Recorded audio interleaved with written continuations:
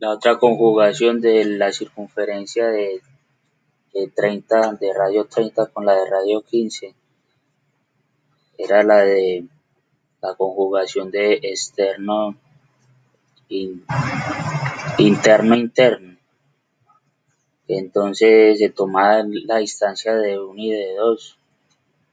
Y cada distancia al radio de la conjugación se le sumaba el radio de cada circunferencia.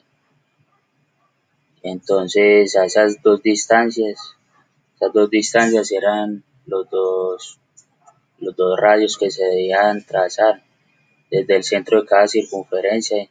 La intersección entre ellas se trazaba el radio que se pedía, que era de 53.